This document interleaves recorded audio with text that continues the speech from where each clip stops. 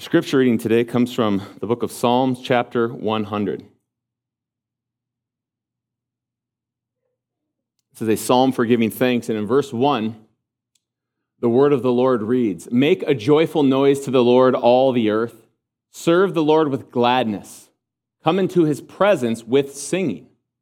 Know that the Lord, he is God, and it is he who made us, and we are his.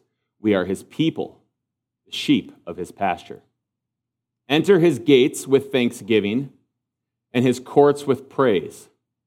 Give thanks to him. Bless his name. For the Lord is good. His steadfast love endures forever, and his faithfulness to all generations." This is the word of the Lord. Would you pray with me and for me as we attempt to understand God's word and apply it to our lives? Father, we ask that you would be our teacher through your Spirit. And Father, we just ask that you would convict us as individuals in the areas and ways that we need conviction. Father, we ask that you would help us to pull the logs out of our own eyes so that we might see clearly to pull specks out of others, so that we might be a church who is the bride of Christ, who lives faithfully and strongly and powerfully for your good and your glory and your great name. Help us now, we pray these things in Jesus' precious name. Amen. You may be seated.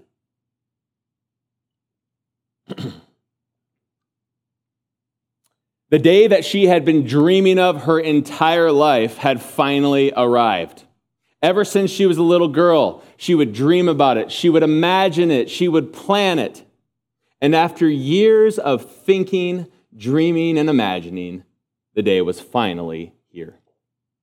Every detail of her wedding was planned. I mean, every detail, from the food to the appetizers, to which tuxes they would wear, to which dresses would be worn, to the hairstyles, to the flowers, to the shoes, and even the little decorated napkins that sat on the guest table. Everything had been planned down to the exact detail. Everything had been chosen how? Based upon what? Upon her wants, upon her desires, upon her dreams. However, when the details of the wedding went out to friends and family members, not everyone was quite so happy and thrilled about the plans for the wedding. The mother of the bridesmaid, she didn't like the order of the wedding, and she had some suggestions of how it would be improved. One of the bridesmaids, she thought that the wedding's ending song that they were all going to walk out with wasn't a very good choice. And she had a few that she thought would be much better. One of the groomsmen didn't like the pocket hankies and how they were folded, while another groomsman did like the pocket hankies, but he didn't like the shoes, and he wanted to wear his own. The sister of the bride, she didn't like who she was walking down the aisle with. And so as you can see, this wedding party, when they arrived for the rehearsal, had many suggestions and improvements that would make this bride's wedding all the better. And so they arrived for the rehearsal, and many in the wedding party were already in full bridesmaidzilla mode, giving all their suggestions for what the bride should do for her wedding. And so they showed up and began strongly suggesting improvements that could be made to her wedding. "We should do it like this," she heard. "How about we do it like that?" people mentioned. "I know, I have a better way. If we change it to be like this." And so, finally, noticing this, the pastor who was officiating the wedding stood up, calmed everybody down, asked them to gather for the rehearsal, but before he did, he gave them a much-needed reminder that they all needed to hear. And it was this: it's not your wedding. That's what he told them. He went on to explain, some of you have already been married. Some of you may one day still be married. And that was your wedding day, and for those others, your wedding day is still yet to come. But however, today is not that day. It's the bride's wedding day. So all your opinions, all your ideas of how you think it should go, all your thoughts, all of that is not for today.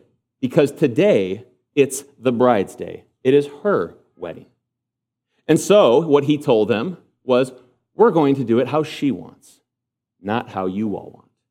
For this day is about her, not you. You know, church, when it comes to worship, sometimes we forget a very important truth, and it's this. It's not about you. It's not even about us. What is worship about? About God. It's about what He wants, what He desires. And because we forget this, sometimes the church turns into a bunch of bridesmaid-zillas running around with all their ideas of how worship should go, when God is sitting there like, I've said how I want this to go, and it's my day, not your day. We must remember then that worship is about God. And because worship is about God, we must remember that my preferences, my tastes, my desires, and my ideas, they don't matter at all. Why? Because it's His day, not ours. That's what we are doing on the Lord's Day. We are coming together to celebrate God and who He is and what He has done. And as we do that, we must ask the question, what does He want? Not, what do I want?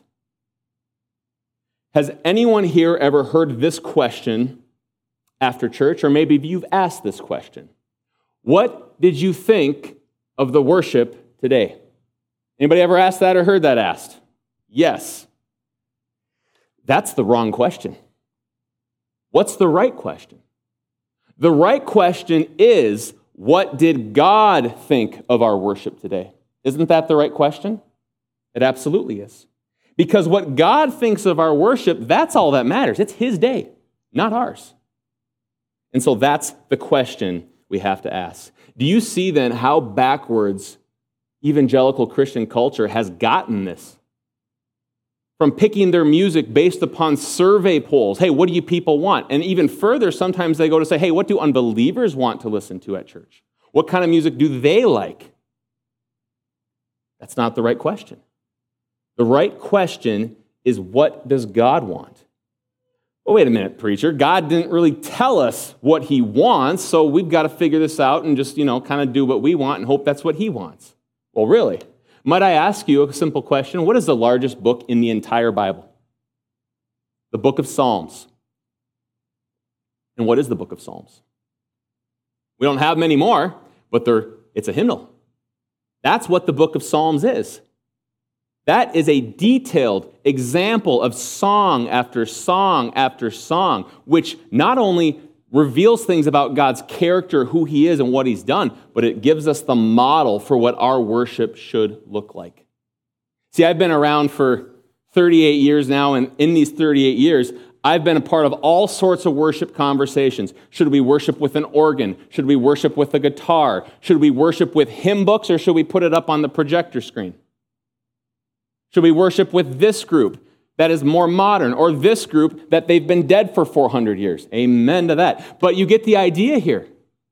There's so many questions that are surrounding our worship. And don't get me wrong, those are good questions, but those questions go underneath the main question. And what's the main question, church? What does God want? Not what do I want? And only once we have that question grounded can we begin to examine how we must worship Him. The Psalms is a hymn book which shows us exactly what God wants.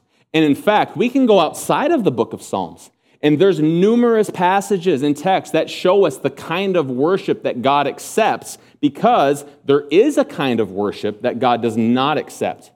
Cain and Abel, right? God has told us a whole lot about worship. He's told us a whole lot about how He demands to be worshiped, not how He suggests to be worshiped. It's a demand, not a suggestion. And because God demands worship from us in a special way, in a very detailed way, we must not be bridezillas going around trying to ruin the party. It's not our day. It's His day. If you have your Bibles, turn with me to the book of Psalms, chapter 100, where we are going to see 4 characteristics that make up right and proper worship. Here they are. Here's the first one.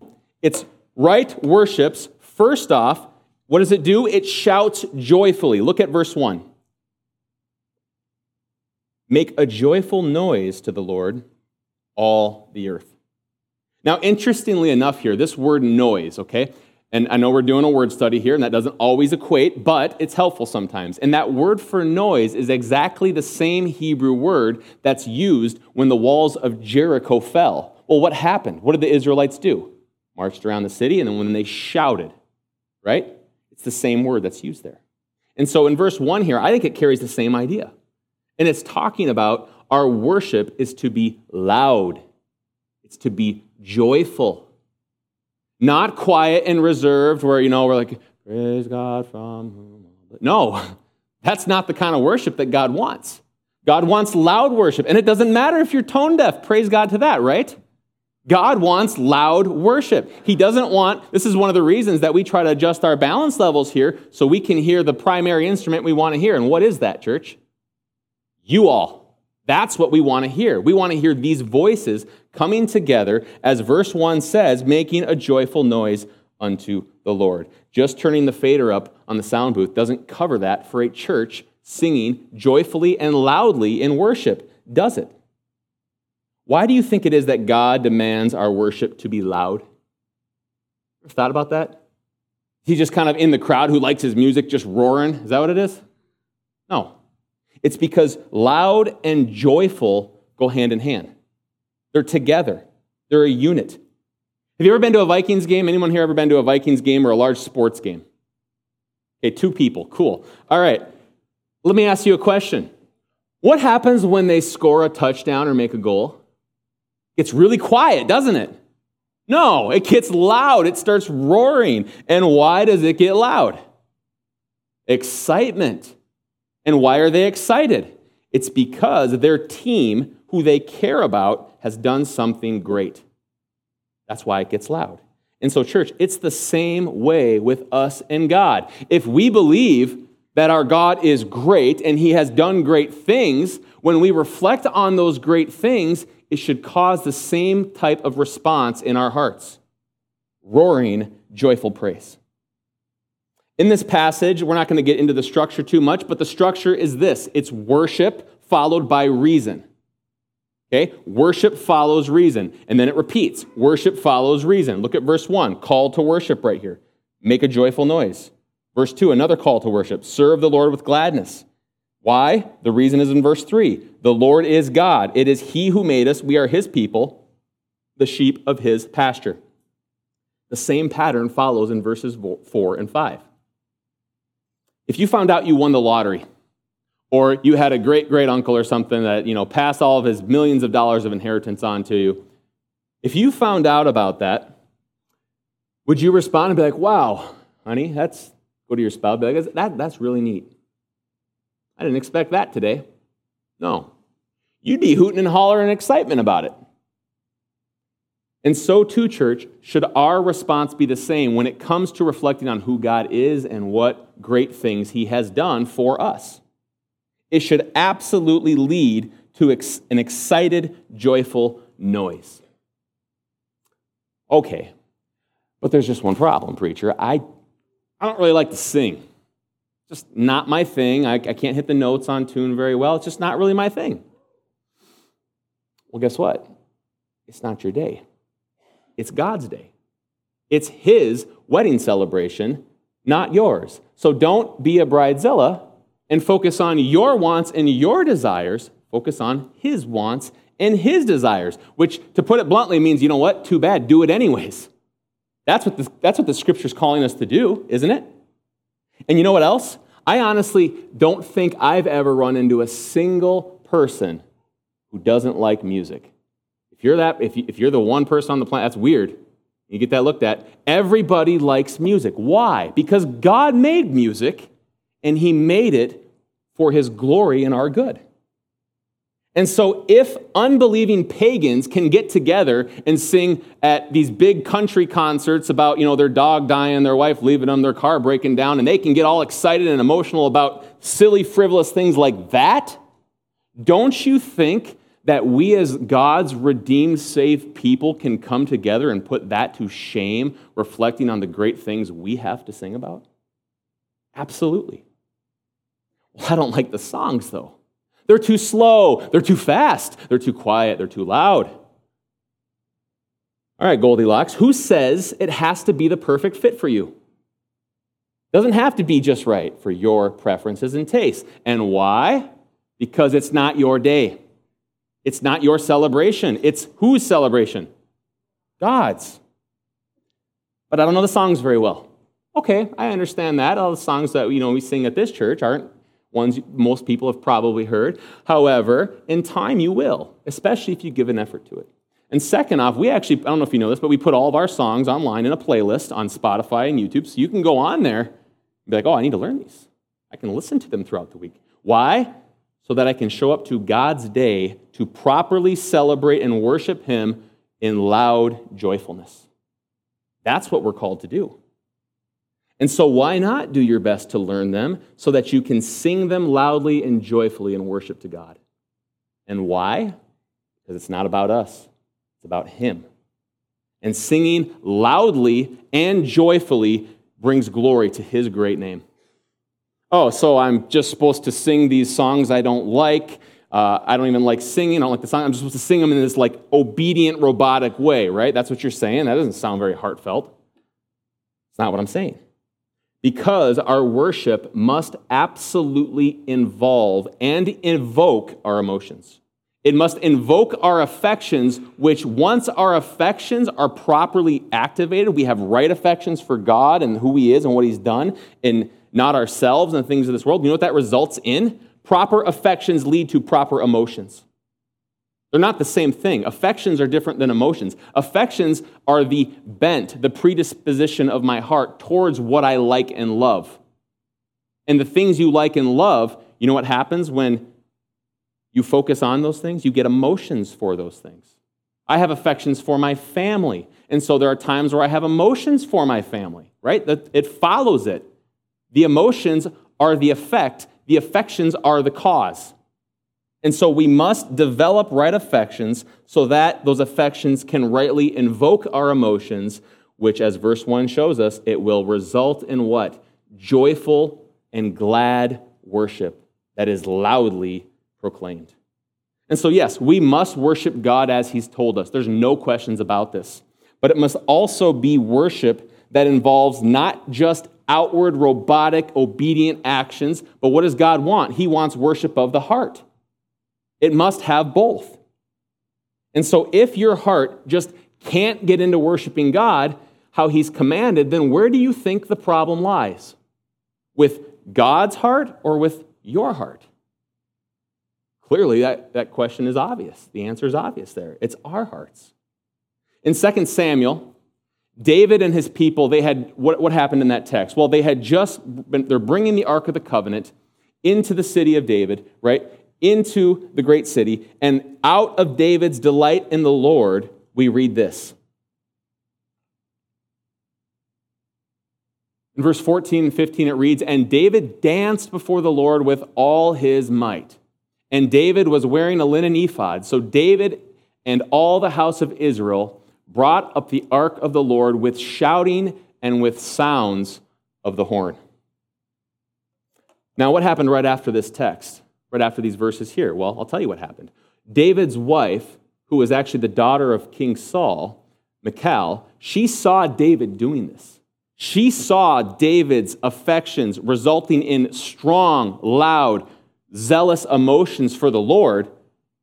And in verse 16, you know what she does in response? She despises him for it. And then she goes on after that to rebuke David for it because she says, David, you know what? You weren't acting very kingly. You let yourself go a little bit there. You shouldn't have done, you need to be more reserved. And so in response to this, David tells her, he says, you know what, Michal? I'm actually going to become even more undignified and more humiliated than this in order to worship my great God for who He is and what He's done for me. That's what he tells her. And why does David respond this way? It's because the truth of who God is and what He has done led David's affections to change for himself and the things of this world, but for God. And because that change happened, David manifested that with changed emotions. Zealous, passionate emotions. At this church, we love doctrine, don't we? We love theological truth. We don't want to be in error, and we go at great lengths to try to avoid being in error because we love truth. And after all, worshiping God in truth is one of the criteria that Jesus gives for right worship. In John 4, he says to worship God how? In spirit and in what? Truth. Okay, it's a command. Not your truth, God's truth. And so even if you graduated from seminary, even if you're a theological wizard, even if you know your Bible inside and out, if that theological truth, if that knowledge you have of God doesn't result in your affections being stirred strongly for God, then you don't know truth at all. I don't care if you have all the doctrine right. You could have as much doctrinal knowledge as there is, and you know what that makes you? James tells us it makes you having demon knowledge. It doesn't matter, because the truth of God must lead to changed affections, which also manifests itself in changed emotions. And if it hasn't led then to passionate worship of God, if truth hasn't led to that, then you don't know a thing about who God really is. You don't know his worth and his supreme value. You have to have both. You have to have right doctrine plus right affections, which leads to right emotions. And if you don't, it's not worshiping God as he demands. Truth must lead to joyfully, loud, and passionate worship. Second off, right worship not only shouts joyfully, but right worship, well, it thinks properly. So now let's go back to the other side of the spectrum. Psalm 100 verse 3 says, "Know that the Lord, he is God. It is he who made us, and we are his. We are his people and the sheep of his pasture." When it comes to worshiping God, we cannot properly worship the God that we don't know. We just can't. And so, yes, our worship, as we just went through in detail, must involve the affections, which affects the emotions, but it must also be fueled and driven by doctrinal truth. Preacher, I know you like doctrine and you into seminary and stuff, but I just don't really like it. It's not my thing. I don't like to read. I don't like to really, dig into all that deep stuff, right? Okay, let me tell you, when I was dating Becky, I liked her, right? But you want to know a little secret about this is the more I came to know her over time, it resulted in me liking her even more. And so, too, is it, church, when it comes to God. Because knowledge should and must lead to deeper affections. And so when it comes to God, we got to know God. We have to have a passion. It needs to result in a passion for knowing God deeper and fuller. The more we come to know God and who he is and what he's done for us, the more, and hear me when I say this, the more it will supercharge our worship. It ought to. It will. Here's what Jonathan Edwards, the 18th century pastor, had to say about this, and I think he's right. He says, "I should think myself in the way of my duty," as a pastor talking, to do what? To raise the affections of my hearers as high as I possibly can. Now here's the caveat. Provided that they are affected with nothing but truth. Worship that's driven by your own emotions. Worship that is driven by emotional manipulation, not truth, is not worship. It's not. You understand why Edwards said this? It's because worship without knowledge is nothing but worshiping the feeling of worship. That's a scary thing to think about. You can come to church on Sundays. You can be moved emotionally and strongly by the music, and the result wasn't actually worship. The result was worshiping the feeling of worship. It feels good to feel emotions in worship, doesn't it? Of course it does. But that, if we're not careful, We can be worshiping the feeling of worship and not the God that we should be worshiping. And do you know what we call that? We call that idolatry. For it is nothing but worshiping our own emotions, which is to worship ourselves. And so to worship God properly requires that that worship be fueled by doctrinal and theological truth. And so when it comes to worship, this is why at our church, even before I'll listen to a song, I sit down and read the song. Because I don't want to be manipulated potentially by the music and its power and its sway. I want to know, hey, is this going to fuel our worship here for who God is and what He has done? The emotional aspect of this, the poetry, the beauty of the music comes much after that doctrinal truth. And it ought to, for we're commanded to worship that way. When we sing of God and His attributes, of how He is a being of infinite perfection, we sing immortal, invisible, God only wise, in light inaccessible, hid from our eyes, most blessed, most glorious, the ancient of days, almighty, victorious, thy great name we praise. What a great song magnifying God's wonderful attributes. We sing songs that sing of God's love, of His mercy and grace towards unbelieving sinners. We sing what riches of kindness He lavished on us. His blood was the payment. His life was the cost. We stood neath a debt we could never afford. Our sins, they are many, but His mercy is more. And finally, in response to these glorious truths, we sing loudly with shouts of joy and worship and praise to our great God, singing, "Crown Him with many crowns, the Lamb upon the throne. Hark how the heavenly anthem drowns all music but its own. Awake then, my soul, and sing of Him who died for thee, and hail Him as thy matchless King through all eternity." And when we've come to consider the immense greatness of our God, as explained in these words, we then respond, as the author of Hebrews tells us, when it comes to worship, we respond how? With reverence and awe, for our God is a consuming fire. That's a command in Hebrews. He says, worship God with reverence and awe, for our God is a consuming fire. Do I need to remind you what that fire did to Aaron's sons, Nadab and Abihu, when they worshiped God wrongly? They were consumed by it.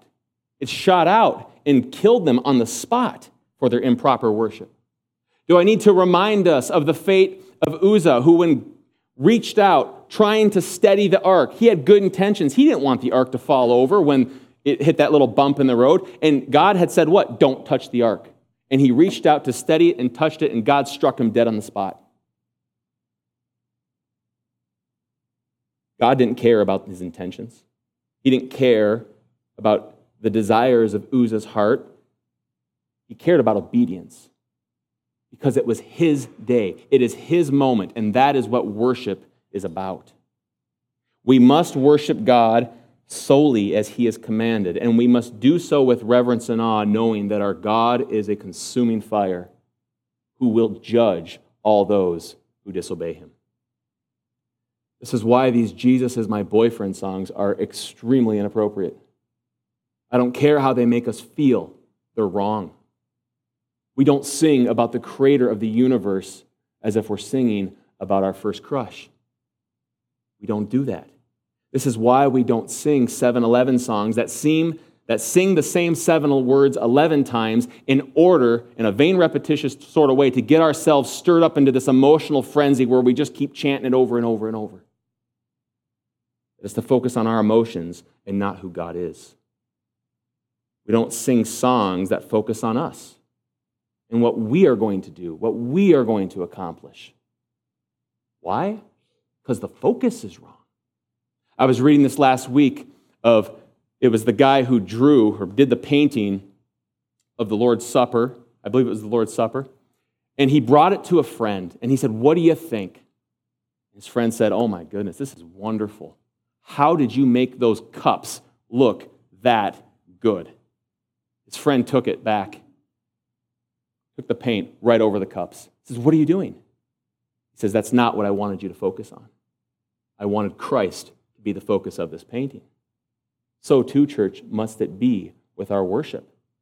God, who he is and what he has done, not ourselves. Yes, we'll mention that as the Psalms does, but it is always under the umbrella of God's greatness for who he is and what he has done.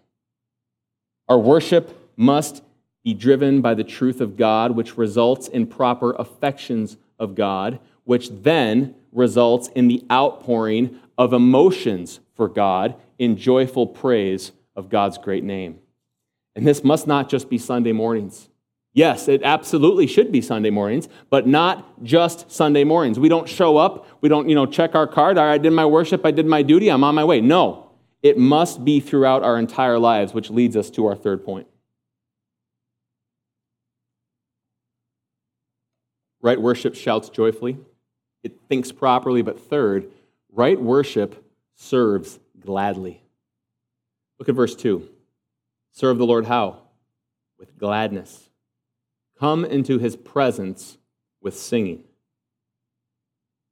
Do you remember why God accepted Abel's sacrifice and not Cain's? Well, we can't say that it's because it was grain and not a lamb, because the text doesn't tell us that, does it? Might be the case, but it doesn't tell us that.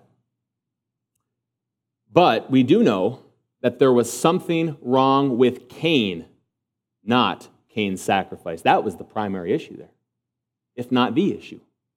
There was something wrong with Cain's heart when he approached God to worship. And this is, I think this is explained well in Isaiah 29:13. Here's what God says about heartless worship. And the Lord said, because this people draw near with their mouth and honor me with their lips, well, their hearts are far from me, and their fear of me is a commandment taught by men. They didn't fear God.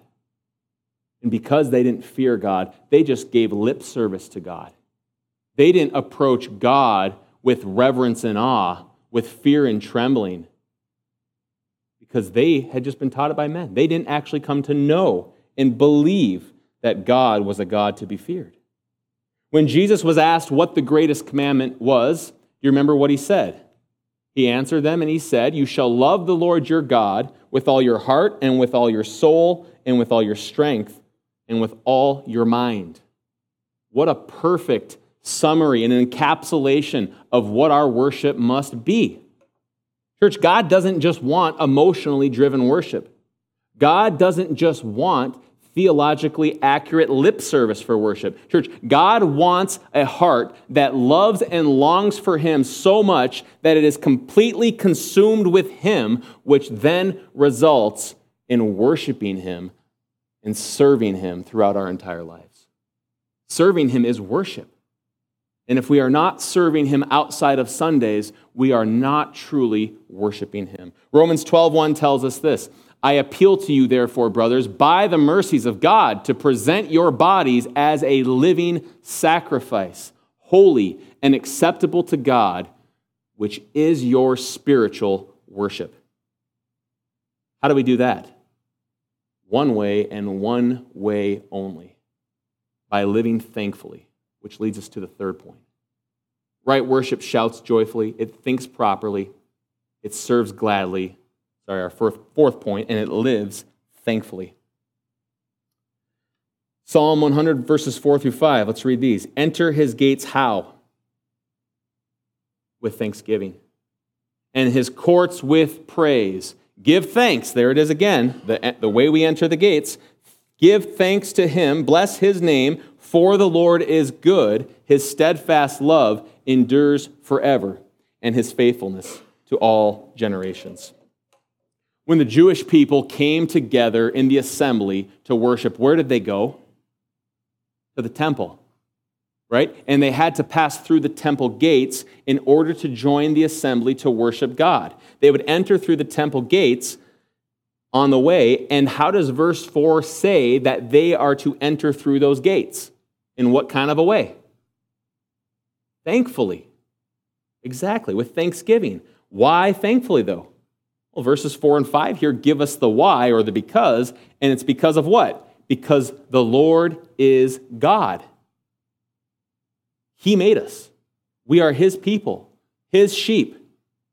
And we are his sheep. Why? Because God is good. Not because we're good. It's because of his goodness. He is steadfast love. He is steadfast. His love endures forever, for he is faithful to all generations. One pastor I looked at this week, he had a good point here, and it was this. Why were the Israelites God's people? Why were they the sheep of his pasture? You remember? What great event did God miraculously do to make them his people? The Exodus, right? The Exodus, where God saved them from slavery. See, over and over throughout the Old Testament, God reminds the Israelites that I am the one who brought you out of Egypt. He reminds them over and over that he was the one who saved them from bondage, from slavery. And it's not like the reason God picked them was because he's like, oh man, this is the only people group ever to be in bondage and slavery. I'm going to pick them for that reason. No. They were one of many. And so why did God decide to save them out of Egypt? Sheer grace. Deuteronomy 7, verses 7 through 8.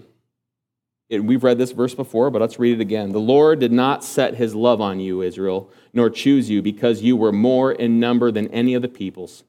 For in fact, you were fewer than all. But because the Lord loved you, you see that? But because he loved you and kept the oath which he swore to your forefathers, the Lord brought you out by a mighty hand and redeemed you from the house of slavery, from the hand of Pharaoh, king of Egypt. This verse shows us pretty clearly what sheer grace looks like, doesn't it? God loved the Israelites. Why? Because he loved them. It's a circular argument. He doesn't say, I loved you because you were mighty, obedient, all these things, because if that's our basis for our love, and we can lose God's love, that's a terrifying thing. No, God loves because of sheer grace. He loved them because he loved them. The reason's within himself. And so it was by grace that God called them out of slavery in the land of Egypt. It was by grace that God passed over them in judgment when he didn't to the Egyptians when he killed the firstborn of every home. It was by grace that God opened the Red Sea so that they could pass through safely. It was by grace that God defeated enemies that were greater than them, whom they had no chance against on their own. And it was by grace that God fed them. It was by grace that God clothed them and made so their clothes wouldn't deteriorate while they were in the wilderness. And it was by grace that God brought them into the promised land. You know what, church? Though you and I were not a part of Israel's grace-given exodus, Israel's exodus, you know what that's a foreshadowing of? You know all this points to?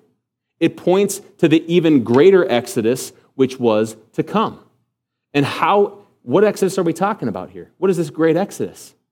Well, the great exodus is found and given, as we know now, looking back, it's found in Jesus Christ.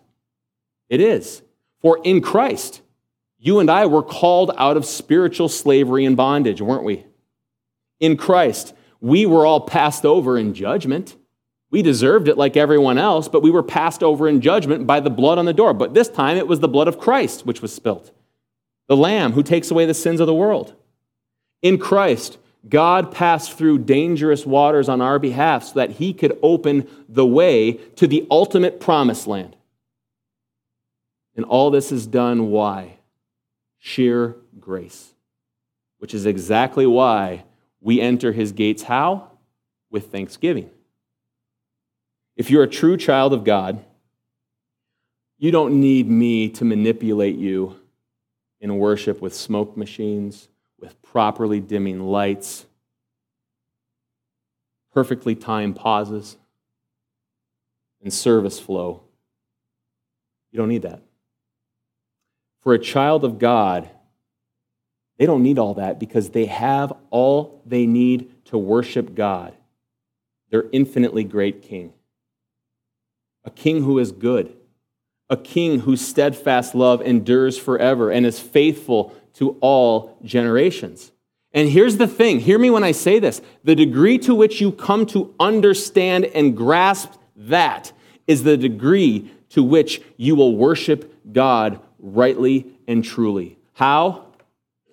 With right worship that involves loud shouts of joy. It involves proper thinking of God. It involves glad service, not just on Sundays, but in our entire lives of Him, and a life that is thankfully lived.